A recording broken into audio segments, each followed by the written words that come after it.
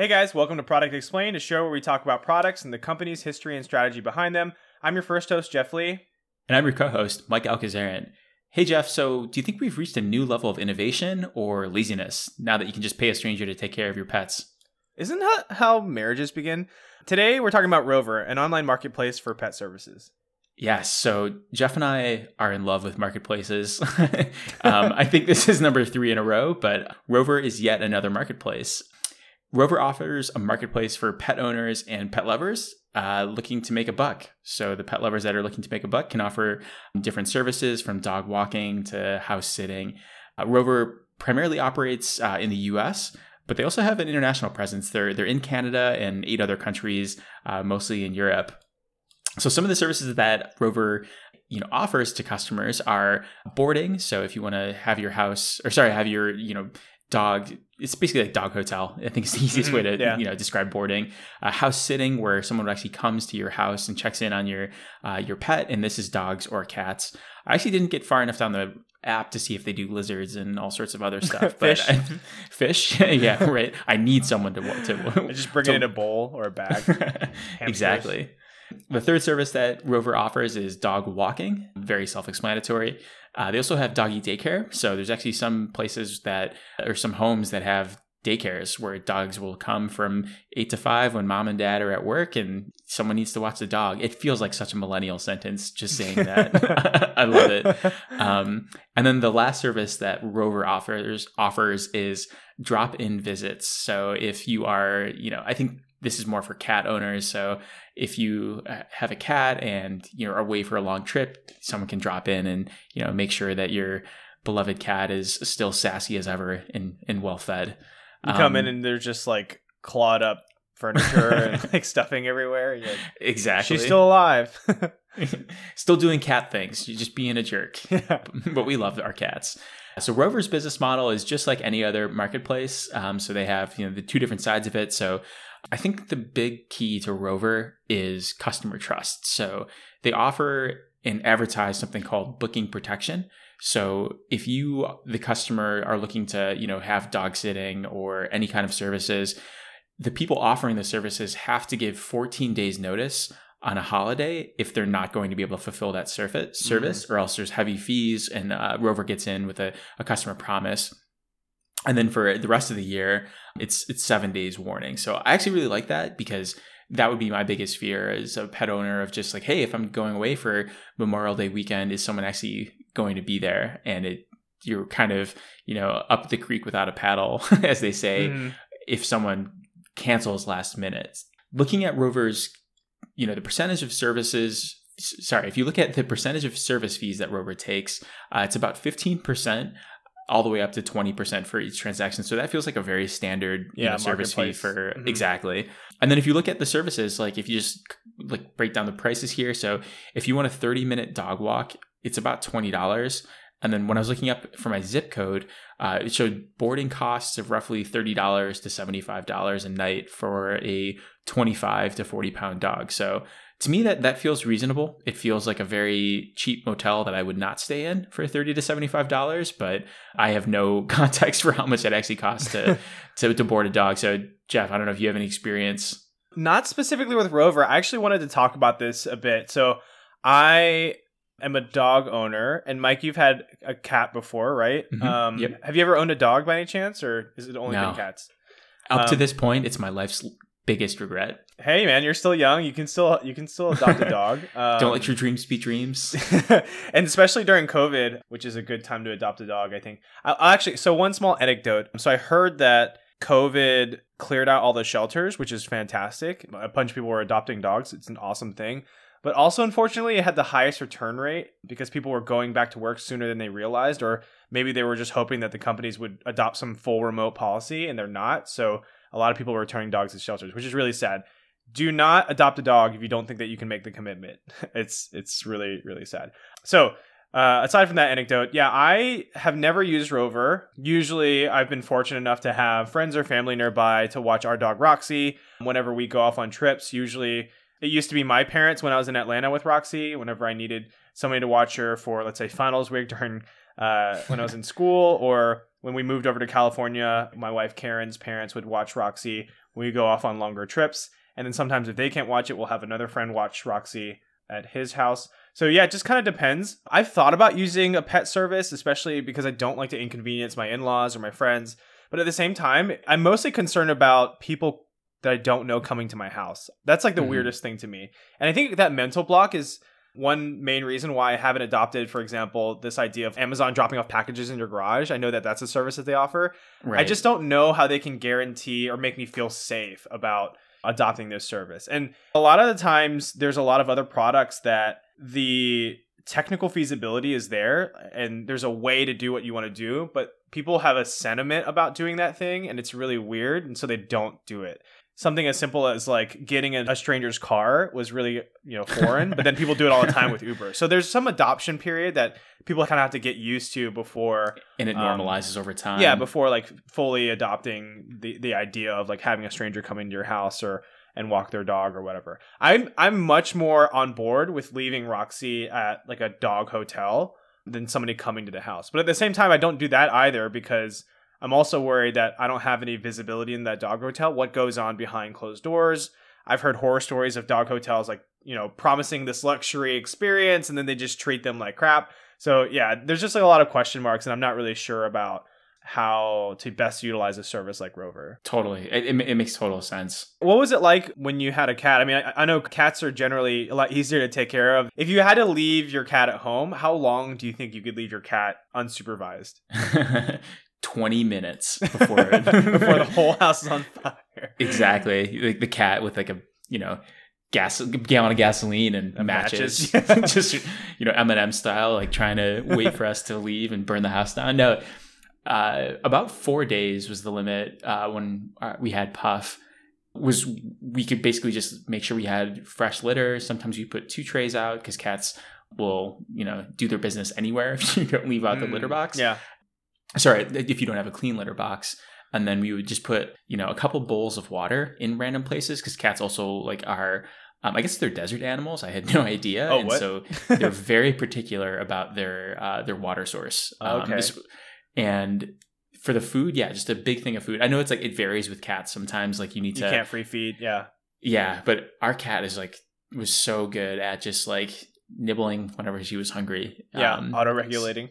Exactly. And it was funny. Like I'm big into smart home and I got a smart camera that I called Puff Cam. So even when we were out for hikes, I set up like Puff Cam to just like send me a notification whenever like it sensed movement. So it was cool to see like I could just check in on Puff. But yeah, we would leave to answer your question, we would leave for 4 days at a time without an issue. And then if it was 5 days, like when we were in Seattle, we actually posted on our like apartment marketplace, like just message board to say, hey, like we're leaving. Can anyone like drop in on our cat? And one of our fellow apartment dwellers said, hey, yeah, like I'd love to. So we just gave like $20 or $30 or something like that. So oh, nice. Yeah. I mean, like I think it's different because if it's somebody that lives in your apartment, you know where they live. So it's like a little bit different if something goes wrong. I mean, I guess technically there's no like legally binding thing that says like, if something, God forbid, happens to your animal, then they're responsible for it. But that's the thing I'm concerned about. Like, I obviously trust my friends. I trust my family. I know they have really good intentions. But because these people are on Rover, probably to make $1, right? Like, they kind of have these competing intentions. Not to say that all the people on Rover are bad. You just don't know because some people are probably on the platform just to make an extra $1. And maybe they're not specifically there for the animals' best intentions. It's not their pet, right? So it makes sense that they wouldn't treat your pet the way that you would treat your pet. So yeah, for sure. I mean, I think you're teasing something really interesting from like a product perspective of how do you get over the trust barrier for customers? Yeah. And I think that's common across like anything from like in-home deliveries all the way to like Airbnb and like letting someone stay in your house. And like, how do you make sure you have like the right mechanisms and policies and checks and balances to make sure that customers have peace of mind when they're using your product? It's interesting with Rover, like I mentioned, like the booking protection, but I also saw that Rover also offers up to like $25,000 if you need to take the pet to the vet for an emergency, Rover will cover you up to 25 grand. I see. So even if like the pet owner won't do it, Rover will cover you. And I'm sure that there's like some sort of litigation and insurance policy that will help get it from the owner if. So basically, the house sitter is not on the hook for this. So it's interesting because I think the devil's in the details there of just like making customers aware of that trust, and also like you don't want to become like Big Brother and like be overly creepy. Right. Yeah. I think it's a little different though, because other products that I've had to kind of get over, mostly it's material things. So for example, like getting in an Uber is kind of subjective. You're kind of worried about safety, but like I was able to adopt Venmo really quickly because I'm like, okay, yes, it's money, but I'm protected by whatever, FDIC or whoever, and I can get it back. And if I don't get the exact dollar that I sent out and I get a different dollar coming back, whatever. But not the same with a dog. Yeah, I can't like, they can't like replace my dog. And I'm like, okay, cool. Yeah, tit for tat, right? Like it's not the same thing. So yeah, I think that because there's such a sentimental value around like your home, your pets. We're not covering it specifically in this episode, but like, babysitting or your children, it's got to be really tough to be able to trust these people to come and watch your kids or whatever. I'm not a parent, but I'm sure that when it comes time for me to become a parent and consider sitters, if I ever have to look at sitters outside of friends and family, it's going to be the same scenario. Like I'm going to have a tough time trusting some random stranger to come into my home. But that was a natural thing back in the day, like, way before the internet, right? To like figure out some random person. Maybe it's like a friend's babysitter. You kind of hear it through word of mouth, or there's some other way that you gain trust. And it's not just about testimonials and ratings. Do you feel like Rover has a adoption or referral problem? Like, I wonder if, because I don't know anybody that's personally used Rover that much, I feel like if I had a friend that's like, oh, I swear by Rover, I've never had any issues, they're always great, I can even recommend you the specific dog sitter, I would be much more inclined to try it out. But because I don't have any, anchor point into the services that are currently offered in Rover, or like I don't know what level of service I'm going to get, I'm very hesitant to like jump head first. Yeah, no, for sure. It's like no one's going to be the first person to review a product on Amazon. Yeah. And to your point, it's like the even if the probability is like tiny, like 0.1%, the worst case scenario is so bad that it just like overwhelmingly puts you into the no category. Like, I'm not going to try this. And right. I don't actually have anybody, at least here in Rochester, that I would say, oh yeah, you could go to this person for so-and-so like dog sitting. Because again, for me, it's always been like word of mouth and stuff. So I know my sister lives here in Rochester and she just got a dog, and I'm wondering if she'll try it. So I'll be curious to watch over the next like 6 months or so to see if, she's in grad school, like she'll have to go for, long weekends, and, maybe someone else maybe she'll investigate the service there. Yeah. We've watched other friends' dogs. Roxy, my dog, is not a dog, meaning that she doesn't enjoy. She's not a dog person. She doesn't enjoy the company of other dogs all that much. But we still will try to watch other people's dogs because we know how hard it is to find sitters. So we like to offer the option if there's no other way. You scratch mine, I'll scratch yours. Yeah, exactly.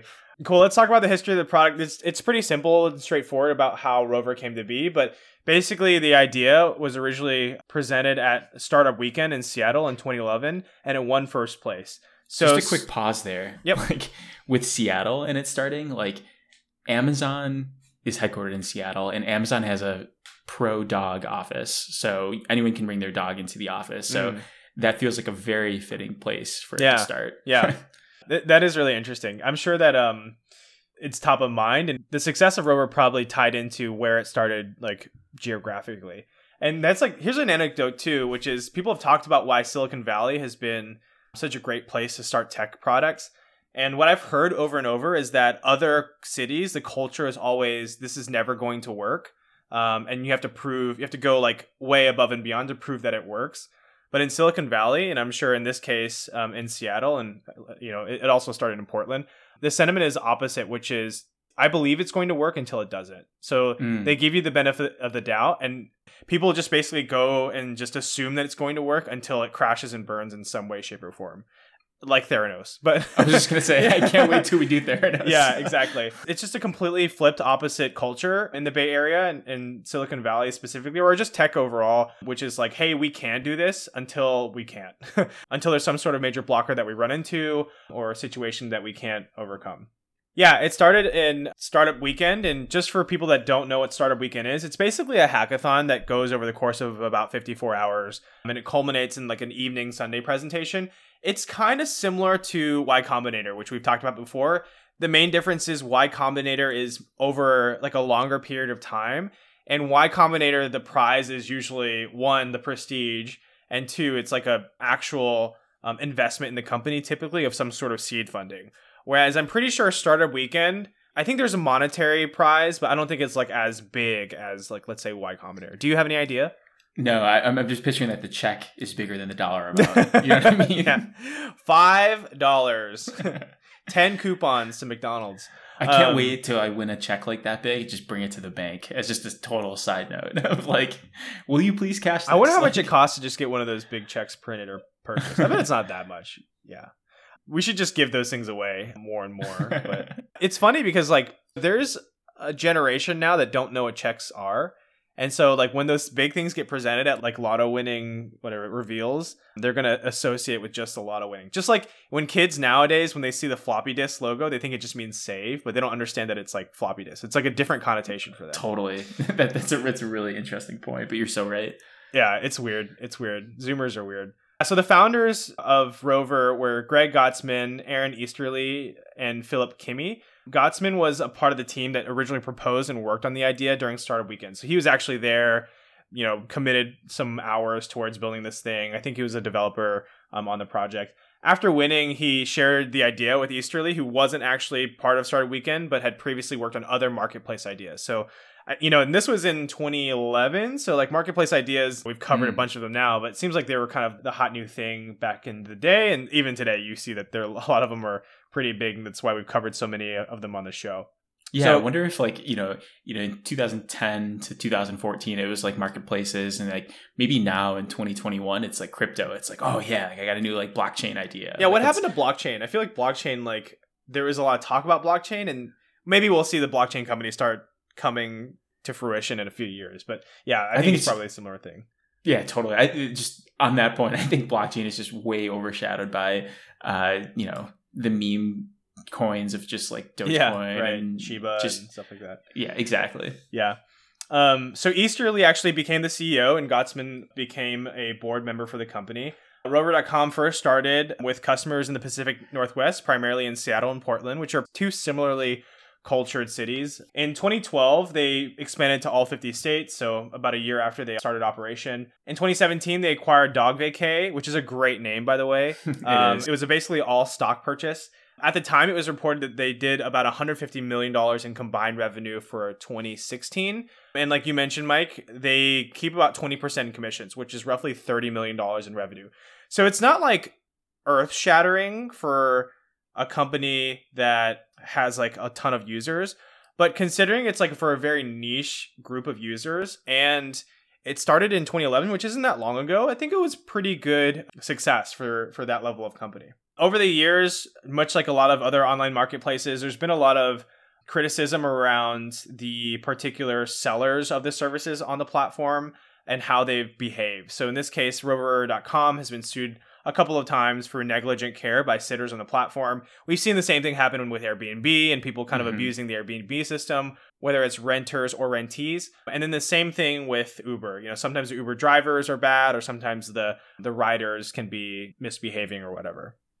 I'm just picturing a dog sitter like charging like your New Year's story from Airbnb. Yeah. Like the dog sitter is charging like $20 for like a New Year's party entry to play with puppies. It's like, I don't know. I'm sure something like that would I'm come just over. thinking It's like you take care of a dog, and then the person that needs the dog sitting is like, hey, my dog's really well behaved. It's like this really cute teacup Yorkie or something.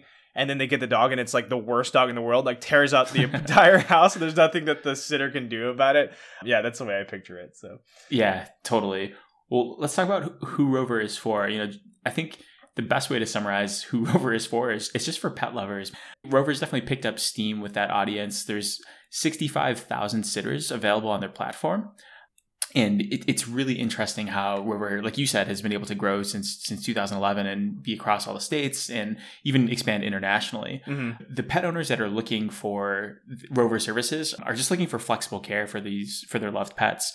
And Rover tries to fill this with product features like in the Rover app, if you go through the dog walking app specifically, you can get metrics on your dog walk. So like the number of bathroom stops, did they pee, did they poop, the length of the walk, and other key metrics like that. And to answer your question of like why you haven't, or maybe to answer one of your fears that you've had with boarding specifically, is with Rover, there's actually an in-app messaging and picture and chat with the actual dog sitter. Mm-hmm. So you can get, as many weekly updates, or not weekly updates, but, hourly updates, I imagine, if you want to, just check in on your dog and make sure that they haven't pulled the rug out from under you, and they're keeping that trust that they shared with you. Mm-hmm. So to talk about what you were kind of teasing out with like the 30 million in revenue that Dog Vacay was doing, I think that if you look at the US pet market as a whole, it really shows that Americans, we love our pets. So in 2020, the US spent a collective $104 billion on pets. So the roughly 40% of that was on food and treats, 22% was on supplies and medicine, 31% on veterinarian care, and 8% on quote unquote other services. And that other services includes boarding, insurance, walking, basically everything Rover offers. Mm-hmm. So Rover actually has a pretty big total addressable market that they're going after. That's about $8 billion in potential revenue that they could go after. So it seems like that there's a pretty high ceiling for Rover to go after, and that they are going after with this market. And I think it's also growing extremely fast, especially as you mentioned earlier with COVID-19. There's definitely been a pet boom. Hopefully those terrible people aren't returning their animals. That's awful, by the way. But hopefully, but as with the pets growing in America, so is the revenue spent on them. So in 2021, the revenue spent on other services, the boarding, insurance, walking, and basically Rover's market is going to grow to roughly $10 billion. So that's a huge, 25% bump year over year, fast growing market. I definitely like this business if I'm just looking at it from an investor perspective, because people have such fond memories of their of their animals. But to sum it all up, who Rover is for, it's really just for, the millennials that are now not having children, but saying that their animals are their children. Yeah, they're spending it on something else. Exactly. Yep. Pets are cheaper than kids, man. That's the unfortunate truth. But then who knows? Maybe in the future they won't be. And pets are getting a lot of really cool stuff in tech anyways. So I have a question that I want to pose, which is during COVID, people got a chance to work from home and they got a chance to figure out what the working life is and how you can operate as a remote worker. I'm curious if there's a lot of people that are considering letting their employees work from home. Do we feel like it's going to be a big hit to Rover? Because I think one of the main reasons why Rover gets a ton of business is because people have a 9 to 5. They have to go into the office. They can't have somebody at home watching their dogs. So if there is somebody at home, doesn't that jeopardize Rover's business model? Yeah, I think that's a good point. But maybe the dynamic there, maybe it'll all balance out where these people realize like how much work it is to actually have a pet. And so maybe like that's where even if customers are at home, they still need someone to walk their dog because they're, going to be in back-to-back meetings, that's fair, and are super important. So it's a good question to look around is like, how does work from home change this? But maybe it normalizes. I'm just shooting in the dark here. No, that's a good point. I didn't think about that because I think if somebody were to come to my house and I was super busy and I wanted somebody to walk Roxy, I'd be more inclined to let them just take Roxy on a quick walk and then come back to the house while I'm there instead of like spending, time at somebody else's house or having them get access into my house. I feel like that's a little bit better of a situation or scenario that still kind of works if these pet owners are now back at home and able to care for their dogs. And I guess it's similar because before a lot of these tech companies were allowing people to bring dogs into work anyway. So it's not like this problem was going to go away. And I do want to recognize that a lot of the times it's probably tech workers that have a lot of flexibility in their work that can work remote, that will be able to forego something like Rover. Whereas people that do need to go in for essential business, like nurses, grocery store workers, blue collar workers, or et cetera, that need to be there in person, they can't really take advantage of this remote work. So they're going to need a service like Rover. But at the same time, it's hard for them to utilize Rover as well because it's kind of cost prohibitive. So yeah, for sure. There's an interesting space where Rover fits. So I'm just really curious because I'm not saying that they're operating on a knife's edge, but I do want to be cognizant of the niche that they're filling and how that's going to change with COVID and how we're going back and returning to work.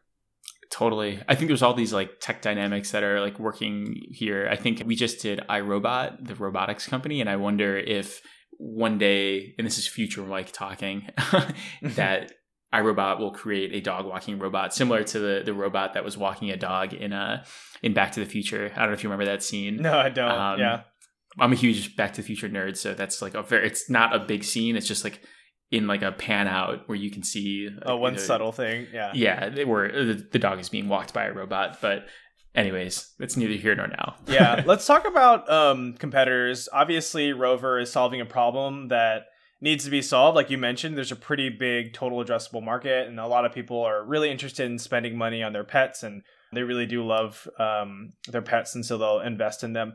So some of the main competitors are Wag, Urban Sitter, Craigslist. There's another company called Sitter, Petco, and Local Pet Boarding. Most of these companies offer some sort of mix or match of what Rover offers. So either somebody to come to your house and watch your dog, or you bring the dog over to their house, or maybe it's a facility like a pet hotel, or maybe they offer other services like grooming, etc., or they offer other sitting type services. So for example, Urban Sitter is primarily known for babysitting, but they've expanded into pet care as well. So yeah, I think there's like a ton of people that are thinking about this problem, realizing that it's a prime space for competition and people are kind of fighting over market share. Yeah. So I guess I can summarize. Yeah. So I guess to start with my thoughts on the product and give it the good old Jeff and Mike review. I haven't used Rover before. I know people that have. We had a grad school project on pets, so some of my grad school friends ended up using it. So this is me looking at just like their website and just all of their. I downloaded the app to look through, and what I was looking for is, what would make me trust this service? Because I think that was my big worry that you had is like, even if the percentage is tiny of something going wrong, it's like the worst case scenario, where something could go wrong that you can't control. And I actually really liked everything that they did. They mentioned that 95% of their reviews have a 5-star transaction, 95% of their transactions are 5-star transactions, which is definitely significant. It makes you wonder, like, what's the other 5%? Yep, that was the first question I was going to ask. Yeah. Are they 4-star reviews? Are they 1-star reviews? Like, what does that look like? But when you look at the website too, just looking at like house sitters, it's very much like Airbnb, where you can see, the number of reviews, you can see the star rating, you can see a picture of the dog sitter. And then before you actually make this, the decision, you can actually meet with this person to make sure that, they're everything that they say, that it's not catfishing you to just get your money to do this. So I really like that part, because I think you hit the nail on the head early on with this, is that trust is the biggest thing that Rover really needs to sell here. And so I'm going to rate Rover like a 3.95, just under 4 stars, just only because I haven't used the product before, but I like everything that they had when I was doing my initial search. And this would be a product that I would consider if I did have a dog and needed someone to watch my pupper. Yeah, for sure. I'll jump in here with my thoughts. I think overall I'm pretty similar with what your line of thinking is. For me, the biggest drawback is the trust issue. I have a really hard time trying to figure out if I can just trust some random stranger with my very beloved pet. And you can replace pet with anything else that I, have emotional investment in. If it was somebody watching my kid, or somebody watching, I don't know, maybe it could be like in-home care for elderly. Like, obviously you want to make sure that that person or animal or whatever is cared for, and that you are providing a service that is highly trusted and that there's nothing going to go wrong. You don't want to be that 5% that has a really, really terrible experience, right? Exactly. And you can't just boil it down into numbers. If it means a death of an animal, then that's devastating. And, the rating doesn't even do justice, because you can't give a negative score. And like, it's like so heavily weighted if something bad were to happen, that you should really consider that into the trust score. But yeah, Good. Oh, so sorry. I was gonna say, like, plus, like, being engineers, like, we both know like 6 Sigma and like what what that actually means. Yeah. Is like 95% could actually be really terrible. It's a metric, know. Is like if planes had 95% fatality or survival rates, like that's awful. Yeah. So totally. How you define failure is really important here, and failure could mean just like people didn't like it because you didn't like brush their dog every day, or it could mean that like unfortunately your dog passed away while being watched by a sitter. Like those are very different things and kind of rated the same way. So yeah, it's really critical to think about how you might build trust on this platform. Again, I think one way is that as people use the platform over time, they might be recommending specific sitters. And maybe if I knew more people that used Rover, then I would feel more comfortable signing up and having maybe one specific dog sitter or dog watcher come watch Roxy or help us out. So I think that's where I would definitely need some encouragement before I get on the platform and use it. I don't know much about the pricing, but I'm pretty sure, because I know, any sort of dog services are usually costly, that the pricing is going to be expensive. And the fact that they also take another 20% on top means that the sellers need to raise their prices so that they still can make a living or get some sort of specific revenue target that they're trying to achieve with that 20% on top that Rover needs to take. So that generally raises all the prices. So I'm pretty sure that this isn't super cheap to do. In a pinch, it's probably great. I think you mentioned like $20 for a 30-minute walk. Is that right?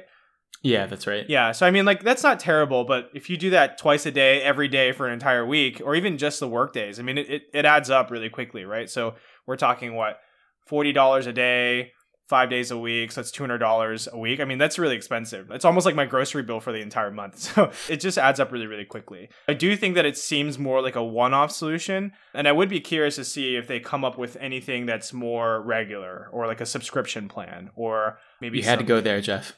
We love marketplaces and we love subscription plans on Product Explained. But yeah, overall, like, I like the idea. I do think that building services and products for the pet market is a really, really good place. I mean, people just love their pets and they're definitely willing to spend top dollar on their pets. So I think it's a good place. I think it's a good idea. I do want to make sure that I trust the platform, and I'm curious to see how Rover is going to solve that problem. Overall, I'd give it a 3.75. Nice. Well, those are our thoughts on Rover, and we'd love to hear from you, our audience. So feel free to share with us what you think on our Instagram and Twitter accounts. You can find us at ProdX Podcast. That's PRODEX Podcast. Yeah, and if you like the show, be sure to like us and subscribe on your favorite podcast platforms like Spotify, Apple Podcasts, Google Podcasts, etc. And let us know what products we should review next. See you next episode.